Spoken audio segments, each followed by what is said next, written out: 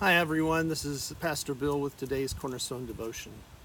I've been praying for our country. I mean, with all that's going on, it's important for us to be praying for our country. But every day I have a spot and a time that I just kind of stop and I pray for our country. And I pray 2 Chronicles 7:14. If my people who are called by my name humble themselves and pray and seek my face and turn from their wicked ways, then I'll hear from heaven and I'll forgive their sins and heal their land. So I pray that, and then I also pray for for God to pour out His Holy Spirit and change the hearts and minds of the people.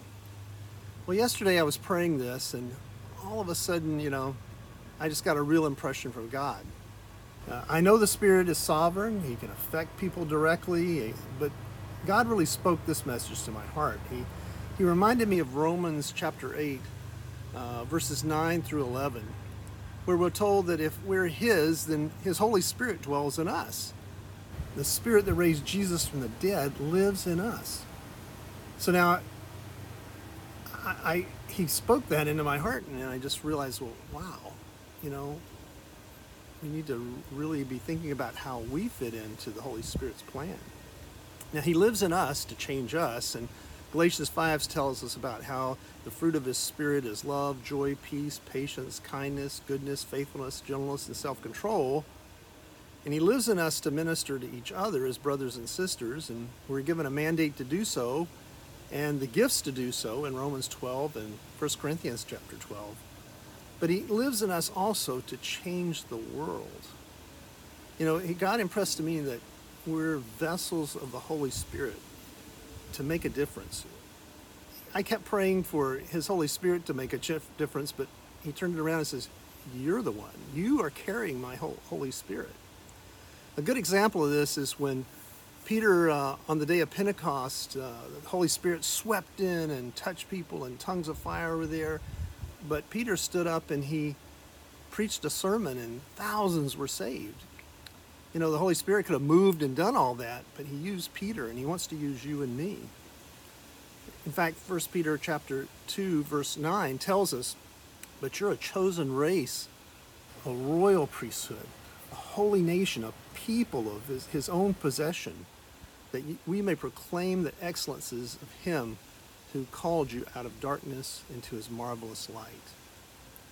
As priests, we're to be intercessors, and as His chosen people, we're to proclaim the excellencies of Him who called us out of darkness into His marvelous light. I love that verse. In Matthew 28, too, we're given the Great Commission to go and make disciples of all people. So I'm convinced in this day, all that's happened so far, all the COVID-19 and this rioting and this terrible thing that's been going on in the last week, they're all preparing us for a moment of great revival. And right now is the time for us to act. The church is the vessel of the Holy Spirit. His Holy Spirit is poured into us. We need to pour it out on the world. So how? How are we going to do this? I know some of you are still in isolation with COVID and not back in work and all that, but we still have the ability to call people, use social media. Each of us has our realm that we can affect, whether it's at work or whether it's at home, whether it's in the neighborhood, or whether it's through social media. We need to be there, and we need to be spreading the gospel now. I really am convinced that God wants to do a great work. I'm convinced that a great revival is about to break out, and we can be a part of it. We need to be a part of it. So I just want to encourage every one of you. God wants to use you. God can use you. Let Him. And we're going to see a magnificent move of God. And I'm really excited to see us all be part of that. Let's pray. Father God, thank you so much for this, for your word, Lord, and for reminding us, Lord, we are your vessels. We are your sons and daughters, but we're your vessels to pour out your Holy Spirit onto the world.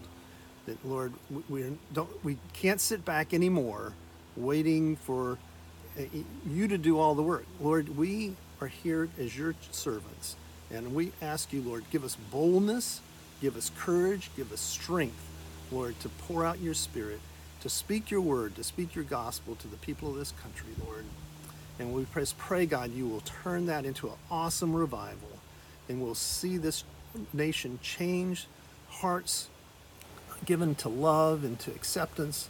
And Lord, that we would see your truth and righteousness, Lord, dwelling and ruling our land. And we ask it in Jesus' name. Amen. God bless you all. Just pray with me for revival, and I thank you for being my brothers and sisters. It's awesome, and look forward to seeing you soon. God bless you. Bye.